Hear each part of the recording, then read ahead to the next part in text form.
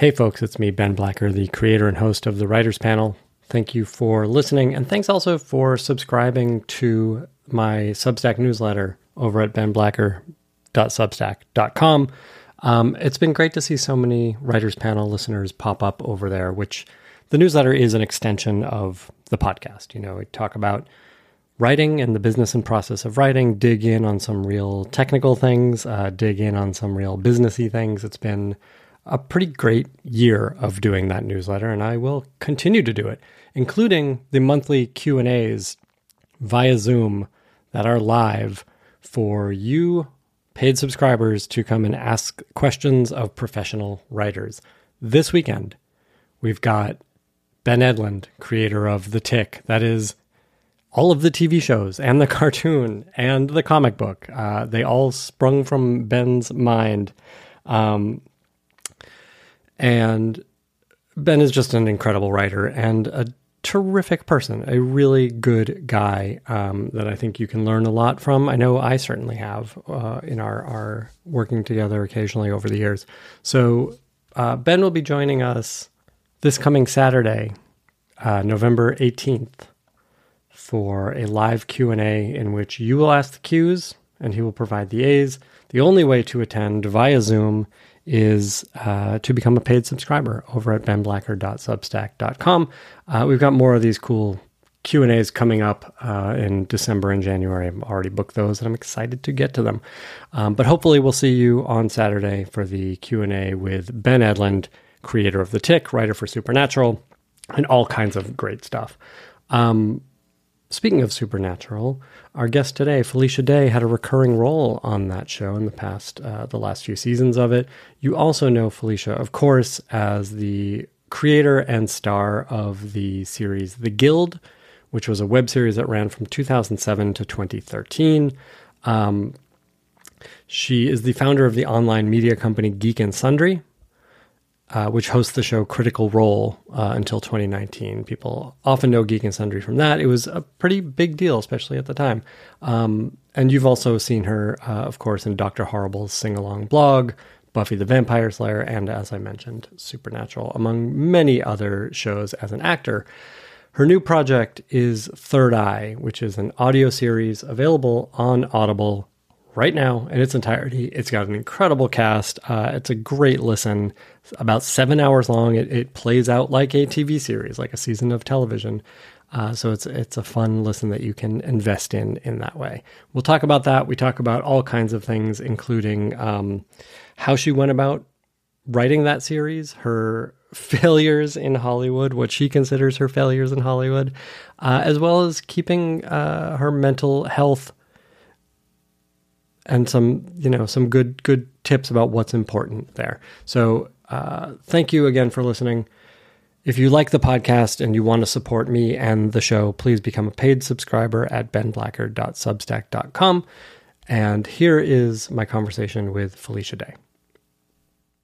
They write, they talk, and talk about what they write. Tune in tonight, or whenever the time is right. It's the Writers Panel with Ben Blacker, and it's starting now. Oh, yeah! Hi, Felicia. Congrats on your new endeavor. Tell the folks about Third Eye, and then we will talk about how it came to be and what it is and everything. Very exciting. Third Eye is an Audible original. It is, I guess I could say it's TV for your ears. It's essentially a television show in audio, 10 episodes, 7 hours total. And it's a comedy, fantasy, adventure series. It's about a chosen one who fails and what her life is kind of like 15 years later until a girl comes in and just kind of busts it open and makes her kind of reevaluate her past and her very uncertain future now that things are very uncertain for her. So yeah, it's the television series I always wanted to star in, and I couldn't sell it, and I just kept at it because I really loved the idea. And I wanted to star in it. And I made it happen, which is wild. I know, right? It feels so good. And like these opportunities exist in audio now in a way that they didn't, 5, even fewer years ago. Was this a thing that you'd sort of been living with for a while? For sure. I mean, I created a show called The Guild, and I did that for 6 years. And everybody was like, well, where's your TV show? And no one ever wanted to option the guild, which is so weird. I don't know why. Not even one person ever approached me. And I still own the rights to it, but I'm like, well, I guess that's not for TV. I made it because nobody in TV thought it was worth being a television show. And same thing with Third Eye, huh? The Guild was a TV show, just on the internet with way less budget, I'm sure. Yeah. But was there a translation that you wanted to do over? And you, again, like you said, you did it for 6 seasons. Was there a version of that you wanted to do in another medium? Well, I mean, the 6th season, when I finished the show, was about Codex, my main character that I play, going to work for a video game company and her friends kind of infiltrating it. So that was the TV version that I wanted to do. But then I sold my company Geek and Sundry to YouTube, and they were like, we really want another season of the Guild to get your fans over here. And I was like, okay, I guess we're making low budget again. And who knows if I frankly don't think it would have ever sold to TV again, because it was still really early and people didn't understand people play video games with each other, and certainly not a woman character who's the lead. And yeah, I think there were a lot of complications. I don't know if my foray into television would have worked at all, but certainly let me see the show off in a way where I was like, okay, she's in the right place. But after that, everyone was like, what's your TV show? What's your TV show? And I was like, well, here's my idea. And I ended up just writing the script because I really loved it. And I never think that anyone will see my vision for anything unless it's in paper. Unfortunately, even though I had it on paper, I pitched it in, I think, 2016 or something, and people did not buy it. In fact, they were like, well, you shouldn't have written the script. Well, I was like, everybody would have said that. People are they'll tell you whatever it is that you didn't do in retrospect because they always know better than you. Well, thank you, you don't. But these things have a way of coming back. I've found that too with our stuff. And so how did it become audio? And was there a point at which you were like, this is never going to be made? Well, yeah. I mean, let's see. I did a lot of Hollywood development, and I just want to say I admire you a lot for sticking with it, because I think right around the time I left my company and I had my baby, and the world was already very complicated for me, I was like, why am I doing this? I was developing a lot. I was pitching. I was making these 20-page PowerPoint presentations for IP. I adapted Red Sonja for Bob Weinstein and Bryan Singer. And that was the last straw because frankly, because they didn't pay me. But then I created all original material for it, but I couldn't use it for anything else because my lawyer was like, well, they have a certificate of ownership because it's IP that you have to sign in order to do the job. And then the company went bankrupt. So they didn't pay me, and yet they could still own my stuff. And I was like, screw this. I am never doing this again. Okay. I came up with this great story. They get paid. They still own my idea. It's the most indignity. It was like the world was telling me, Felicia, you are on the wrong track. You were you're an actor and a performer. You write for yourself, but making it a business is not for me. So I was already just like, I want to write, but I don't want to do this process because invariably it wouldn't be the thing I wanted to write. And that's the way I want to write. It's just, I admire any professional writer who's able to navigate their artistry, but also the business of it and the collaboration, quote unquote, in that you're really doing what people tell you to do and just still making something awesome. My God, if you can make it through there, kudos. So anyway, I had this idea, and Audible, somehow I got introduced to Audible by my agency. And then I was like, hey, there's this idea. And I even have a script. And it was, a new executive had just come on board and he loved it. And he was like, let's do it. So by the time the contract got finished, I was about to jump in and hire other writers to do a room and just write it really fast. I mean, it was supposed to be a minimum of 6 or 7 hours of content. So I was like, this is a lot. And I don't think I could do it because I'm doing a lot of other things at the same time. But so I was going to hire other people to write it for me. And then COVID hit and I was alone and the world was crazy. And I was like, okay, what am I going to do in my house? I'm going to write this project. So that's how it happened. Having been through sort of the ringer and trying to get this off the ground for television, and then suddenly being home alone and writing, these 7.5, 8 hours of scripts. What was the timeline that was talked about? What was it in reality? So I think, I don't know if there was a timeline. I mean, the goal was to like get it written by the end of the year, quote unquote, and then get into production. So, it was a long, I mean, again, where the scripts were like 45 pages long. There's like a CW hour, where I guess the CW hour doesn't exist anymore. God bless it.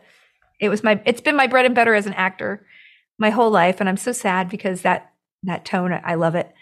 But anyway, yeah. So I essentially wrote like hour long, scripts in a way. And it was, realistically 6 months or 6 or 7 months would have been tight, but I was going to do it. But then again, sometimes 6 months would go by and I wouldn't hear because it was COVID and we were all just kind of floundering. And then there was a regime change and all that stuff as you do. But again, I just am thankful that we kept on track. And every time a new person, every time I got feedback, I was really lucky to have executives who I think that both of them were former writers. And so they gave great feedback. And I was definitely blessed because boy, oh boy, there's nothing worse than getting feedback. You're like, oh God, I got to do this. Oh no. I hate it. Again, writers are amazing. It's good to hear though, that and it sounds like the project you ended up with is the one that you started with, the thing that you really wanted to make. Yeah, absolutely. I mean, part of it is like I had loose ideas, but I certainly didn't know what I would write for a whole season of I mean, who does? I mean, I guess you could kind of like sketch it out, but certainly it changed quite a bit. Like, twists and turns and like trying to make the cliffhangers work and making sure that the tone was sustained, but also there was depth to the characters. Cause, you could be funny, but if you're listening to 7 hours in a row, you kind of have to have more story and tension than you would at like doing a half-hour comedy. If you're going to listen to all of it in a row and binge it, like essentially people kind of think this is an audiobook. I think of it as a TV show, but you could think of it as a performed audiobook. It's kind of the same kind of length. So yeah, it's unusual format in that way, and certainly requires a lot of stamina for the marathon it is getting through it. What did you know going in as far as the story? And then how did you start to break story on your own? Yeah, there was two, the first 2 episodes were kind of written, but I expanded them a lot and building out the side characters and some of the conflict. And then I kind of went through and, I just kind of had the idea, we should probably find out about this. And we should probably, I always wanted to end in a big battle. And of course, it's kind of a redemption arc, no spoilers, and I love this book called, I think it's John York, Into the Woods. It's a writing book that John Rogers, who did Leverage and tons of other TV, he recommended this writing book to me, and writing books had never clicked with me, certainly not screenwriting. I had never been helped by it. I'd always been hindered because I'm not really a great outliner. I get intimidated or I get a little bit anxious when I don't know everything and I can't just outline it. And I had to kind of teach myself a process of like working in a way. And that book really, really helped me. And it really promotes the 5-act structure. And so, I originally was going to do 12 episodes, but, and kind of just breaking it down, looking at sort of the structure that is in this book really, really helped me. And of course, 5 acts and 10 episodes is kind of perfect, right? So I was able to do like 2 episodes for each act. And then I just kind of like The Guild every season. The Guild was a movie every season, but it was like, well, who have I not paired up this season, and I would be like, oh, what's a good Blades and Fork story arc or whatever. And it wouldn't be like the whole season, but they're, for me, characters and getting them together and seeing what would be fun to do with them is where I come up with story mostly. And so there are some twists and turns with the characters. But it really just starts with brainstorming like, oh, this would be fun. And, this character I don't want to give a ton of spoilers, but there's like, there's some characters who are not in there in the beginning, but I wanted to set them up because I was like, oh, it'd be fun to see them and then backfilling how you get there. So It's kind of like more brainstorming than anything. And when I get enough, I can build a scaffolding versus like working linearly does not work for me. And it's always made me feel like a failure as a writer. But when I finally just accepted, hey, you're not efficient. You're not going to be able to write this quickly. You don't work well under pressure well, but you really get into it when you are trusting your own process. Well, that was a lot more fun. And I could do that because I literally had years. Well, sure. But that's kind of great. And I don't think it's unusual. I mean, I think everybody finds the process that works for them.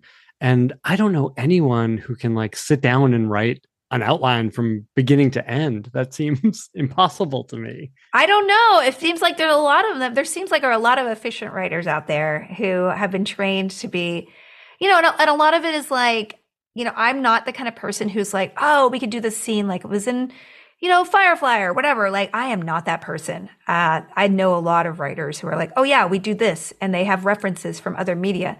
I literally don't think like that. I'm just like, oh, what would be fun for me? And, I admire that because it's a shorthand that you can use when you're breaking story or whatever that my brain doesn't think like that. So at the end of the day, it's really about just where I want to see the characters, what would be a fun conflict. And also a lot of character work as far as like what my main character's problem was, digging into, like her psychology and what her biggest fears were and what would challenge her the most and kind of putting her in these situations that really butted up against that and made her grow, like forced her to grow. And so I guess maybe as an actor, I just start from character and then build the other characters as kind of reflections of her. Like there is a parody aspect in that I'm talking about a chosen one that's sort of this archetype and trope. And then we have a vampire and a fairy. But I kind of, in building those characters, I took the trope of like what it would be to reverse them and then tried to make them real people. And it made me really fall in love with them and want me to bring them to a place that they hadn't been in the beginning that they would grow to. That's great. That is the best feeling too, that feeling of discovery. And it also seems like this approach, which is very character forward and is very like, in many ways, yes, it comes from an acting perspective, makes a lot of sense for the medium too, right? Like you tell me about some of these strictures of writing audio and what you discovered along the way. Yeah, writing for audio was very different. I, for one, did not have a narrator character in the piece when, of course, it was a television show, right? It was all like voiceover with the main character. But you can't do that in audio. In fact, there's a lot you can't do in audio, and especially when you have a fantasy show where there's a lot of visual elements and you're painting. I mean, the whole goal of it was to sort of find the fantastical in real life, right? And have this sort of mundane, depressing world where you're seeing supernatural creatures who are mundane and depressing, right? And so there's a lot of visual in it that I had to sort of translate into an audio medium. And you're right, like it requires a lot of thought and a lot more exposition than you think it feels a little clunky. But at the end of the day, if you get somebody confused about who's talking, where they are, what's going on, especially, and not being able to paint action in a way that feels very visual to somebody, well, you're kind of failing. And then if they're confused, they're just going to stop. And that's the biggest compliment. A lot of fans are like, I could see every scene. And I think that we worked really hard in the writing, but also in the performance to make it so that you could literally visualize every scene. Well, tell me about finding the voice of that narrator. So I never do anything straight. I have to do things that are quirky. And I think for me, like people, the tone was the easiest part because like my director, Jonah Ray, said when he read it, he's like, that's the most Felicia Day thing I've ever read. And I was like, oh yeah, it is. And I know that my style is not very universal and it's not particularly Hollywood saleable. It just isn't. Believe me, I've tried. But it's just a little too soft, a little too, it's like, it's fun comedy, a little immature, but a lot of heart. And it just, it never really clicked when I try to sell shows. But at the end of the day, that's who I am and that's what I want to write. And that's what makes me happy. And so I think for melding fantasy and comedy and adventure and action all together, like that's my that's just who I am. And so that tone was something I just wanted to realize of people, tossing quips to each other. But at the end of the day, we're not undermining anything. And I guess the process in the end with the most was that I was taking out jokes a lot because when I was listening to things, I probably was, I was pruning to make sure that when we had an emotional moment that the audience wasn't outside the characters. They were really with the characters. And that was actually the biggest process in writing to balance out the comedy and the action and the heart. It makes so much sense, right? I mean, like you're coming into it from a fun part out, right? Like, how do I want to see these characters bounce off of each other? What's the fun of like the relationship, the dialogue, the arc? But then, yeah, you have to take a step back and sort of dig into the emotions. I want to ask before we get too far from it, just on a practical level, what did that like brainstorming part look like for you? Do you work on the computer and notepads on a board? Yeah, it was a whiteboard, and kind of like, again, using the structure of that book really helped me because I kind of was like, oh wow, here's where the character needs to go in and change. And it's very like accordion like in kind of addressing the structure because the beginning and the end of the piece are kind of reverse of each other. And so everything kind of centers around the midpoint in the middle of the third act. And so I'm sure you as a writer are familiar with this, but when I read the book, I was like, oh, this clicks in my brain in a way that I'm like, because it is very character based, right? Because I am the worst at coming up with story. I'll just tell you, like, that's not I want everything to be nice. And conflict is not, it's not good writing. Believe me. So that's kind of where I started. And I kind of had ideas about where I want the characters to go and interesting settings and characters. I had an episode where I was like, well, we need to see the underworld of we need to build the world. So we need to see where the rich people live and where the poor people live. What would be a good way to get them in here? And kind of just thinking about like, at the end of the day, it's just blocking it out on a whiteboard and kind of being like, they go to the underworld or what. And I would actually build to cliffhangers. I always did that with the guild too, because we had 12 mini episodes, but these were long episodes. But at the end of the day, I wanted people to want to turn the page or keep listening. So when I had the setting and kind of like what a broad stroke of what's going on, like they go to the library, these two people go to the library and these, I would build the cliffhanger and then start filling in the arcs of the characters. So yeah, I mean, I can't say that I was super deliberate about everything, but certainly for me, it's all about where the characters were, right? And so doing the big character arcs was the most important thing at first, and then trying to insert those into a 10 episode structure with some cliffhangers and getting people and then building to those points of like, well, where are we going to take them to get them in a place where, oh my gosh, and we can really shift gear in the next episode. I think that was kind of the fundamental of the scaffolding that I built. That totally, like, not only does that make sense, but like that is very familiar to me. Like it doesn't, good. Whew. Yeah, it doesn't feel like a crazy situation where like you're putting in the big bits, you're putting in the blocks that you know that you want, you're putting in the character arc, and then you sort of start filling in the details, right?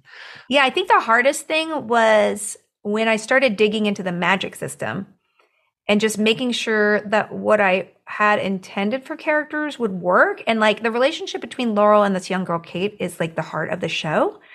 But Kate has a secret, she's a girl who has a secret. And part of the whole story is unraveling what the secret about Kate is. And so that was kind of the hardest thing to nail, because trying to build a fantasy world to rationalize what is going on with this character and if it actually makes sense, what I'm proposing. And like I had, I kind of like would pitch it to a couple of people who are really close to me and like, this doesn't make sense. They're like, well, wait, what about this? If this is true in your world, then what about this? I'm like, oh no, that's a glaring hole. So it actually was super complicated. That was probably the hardest thing to work out, was the steps of the mystery and making sure it was consistent with a magic world that I could build that especially fans wouldn't pick apart. Right. And so it all kind of revolves around, something about souls, and I don't want to, magic and how the magic works, and nobody has magic, but who can have magic and how do you get your magic back. And that's really the hardest part, that kind of world building. And that took a while to figure it out. How do you keep yourself from getting wrapped up in that aspect of it, as I've seen a lot of, new and longtime writers do? Well, I tried to develop this as a television show several times. My friend Amy Berg and I, once sat down to try to hammer out some stuff. And some of the questions she asked, we never got to really work on it. But some of the things in the list she was asking these questions about the world, I kind of, used those as oh, remember 5 years ago when you tried to do this TV show? Remember that list? And I was like, oh, these are really good questions to ask. And, some of it I worked out when I was pitching as a television show a little bit. So it was a very long process and it sort of machinated in my brain, but at the end of the day, if you get too bogged down in it, I have a project that I tried to write about tarot cards that I spent so long trying to figure out the magic of it that there's no characters there. And I was like, well, this isn't interesting. Yeah, these people have the powers, of the tarot card suits. This is very cool. What is this about? And then I could never answer that question. I just got so excited about building a magical world. So maybe one day I'll find a character. But for this project, the first idea I had for it was I want to do a multicam about a girl who is going to kill herself, but she walks into a psychic shop and the psychic just leaves her there. So that's a totally different concept than what I ended up with, right? I think the blessing is that I didn't have to rush through it and I could take the time to really kind of figure out what feels right versus desperately just trying to meet a deadline, which, yeah, that's the business. If you got to be able to balance them both. And there's not going to come a time where I spend another 5 years on something. So I really better get my crap together. Nonsense. Just have enough things that they That's pile true. up on each other, which you always do. Juggle. This has been your life, right? For in this industry is just making stuff, being in stuff, creating stuff. I'm taking a step away from the writing part right now, but how do you juggle all of that? And how do you keep your sanity? It was, I really wasn't sane. I had a real anxiety disorder and I had a lot of mental health and physical health problems when I was literally running a company, writing things, producing it all, being the face of it, flying around the world on TV shows, doing the business stuff too. I broke myself. And quite frankly, there were years, 3-4 years I couldn't write because I was so burnt out. And yet that's what everybody wanted from me. And I got really thrust into this sort of agencies and people just expecting me to be a showrunner and me not being in such a place of numbness and not being in touch with who I was and being able to protect myself that I just was okay, I'll do what you want, suit men. And and their disappointment was so palpable when I wasn't putting out what they thought that I was into. And it was just so crushing to me when in fact, I didn't want that. I didn't want the responsibility of it. I love working, and I will work I love 18 hours a day on a set, right? But I was the boss of everything on the Guild. No one second guessed me. I had wonderful people who gave me notes and we worked collaboratively on it, but there's no boss in charge telling me what they wanted me to do and changing things. And that kind of pressure is not for me, right? I just want to make my stuff that's mine. It's a little sculpture and I make it and I control every part of it and I give it to you. And then I love acting and hosting and doing that. And that's wonderful because I can work on somebody's set and do what I do in that way. But I don't think my writing is suited to being, the process of Hollywood. And so I couldn't say no to it because that's what everyone expected of me. And they treat actors so grossly that, all I wanted to do was be respected by this, the people in this business. And so there's a lot of psychology that I was able to get away from when I stepped away from my business. And I was I don't want to make a dozen low budget videos a day. I don't want to do that anymore. That's not my dream. I don't want to be just producing other people's stuff. That's not my dream. I sold several animation projects, never got made. And it was so frustrating because these wonderful ideas, I don't know, maybe if I had been a savvier producer, not my personality. I'm not a schmoozer, not a sucker upper. I just can't do it. I don't like having lunch unless we're, as friends. So yeah, it's just not. So the wonderful thing is that, I mean, having a kid, but also just COVID really cut me off from a lot of toxic things. And I realized I finally got in touch with, oh, I enjoy my life. And what am I doing? Well, I'm playing video games. I'm writing. I'm doing some acting when I can. And I'm creating a functional personal life and being there for my family and my kid. And I was like, oh, look at the things that are gone. Let's not add those back in. Is there a place now for the kinds of projects that you want to create from you, the things you want to write? Where does that live now? Audio is one for sure. Yeah. I mean, I just, in the process of doing A Third Eye, I actually, I funded my own podcast of a movie that I could never get made. And so I don't know if I'll have a distributor for that next year. I will. If not, I already made it. I produced it. It's wonderful. I'll release it on Bandcamp for $5. Like, that's fine. I can't do that all the time because it does cost a lot of, it's a lot of front loading. But, for me, audio is a great medium. But at the same time, a lot of the companies, anytime Hollywood moves in, they're just looking for IP to get bigger. And so the parameters they're looking for as far as entertainment, they're literally judging with the TV executive's eyes. And so, I tried to pitch a couple of other audio things in the last couple of years. There's a project that I literally have sold 3 times, and every single time the digital startup would go bankrupt and I would get it back. And, I pitched as a TV shares and it almost got closed for a couple of times. So, and I pitched that and they were like, yeah, no, we don't think that the IP could be developed enough. And I'm like, oh, so you just want a television show. So that's the frustrating part. It's like people who only do comics to, be able to pitch it. And I totally understand that because in this weird world, we can't get anything made that's not original. But at the end of the day, can we not just make something and just make it because it deserves to be made? That's, I guess, my dream, and very naive, and I need to just get real, Felicia. But anyway, so I'll keep making my stuff, I mean, look, it is a dream. I think it's a dream for many of us, especially those of us who have had these fits and starts and made our own stuff, but often for very little money. Yeah. Yeah. Where do we go from here? Right? Everyone just wants to make stuff, Yeah. Well, listen, I mean, yeah, I think it's a great question. And if I to go okay, I'm definitely still a Hollywood writer, I would always be making stuff on the side, and it's really hard to do any video right now. Making a low budget video thing is, unless you're making a movie, which I would love to make in my, in my driveway one day, but it's just so expensive and it's really tough to be able to do that. And I don't know if I want to pay people $100 anymore to be like, hey, Felicia's doing another idea where you got, So for me, audio is wonderful because, again, I made the movie and I starred in it, and they can't do anything to take it away from me. And I have a graphic novel coming out in 2 years with Simon & Schuster, and I've already got that on track, and I have another one I'm working on. And yeah, I feel like as an artist, and anybody who is in Hollywood is an artist, but we have to work within the business, and you can't get mad at the business because the business is what the business is, right? If they don't want your idea, you're not satisfying what their business needs, so you can't get mad. But you can't let go of those ideas, especially if they stick with you. And whether it's a comic book or an audio project or whatever it is, there are so many venues and so many ways to tell stories now.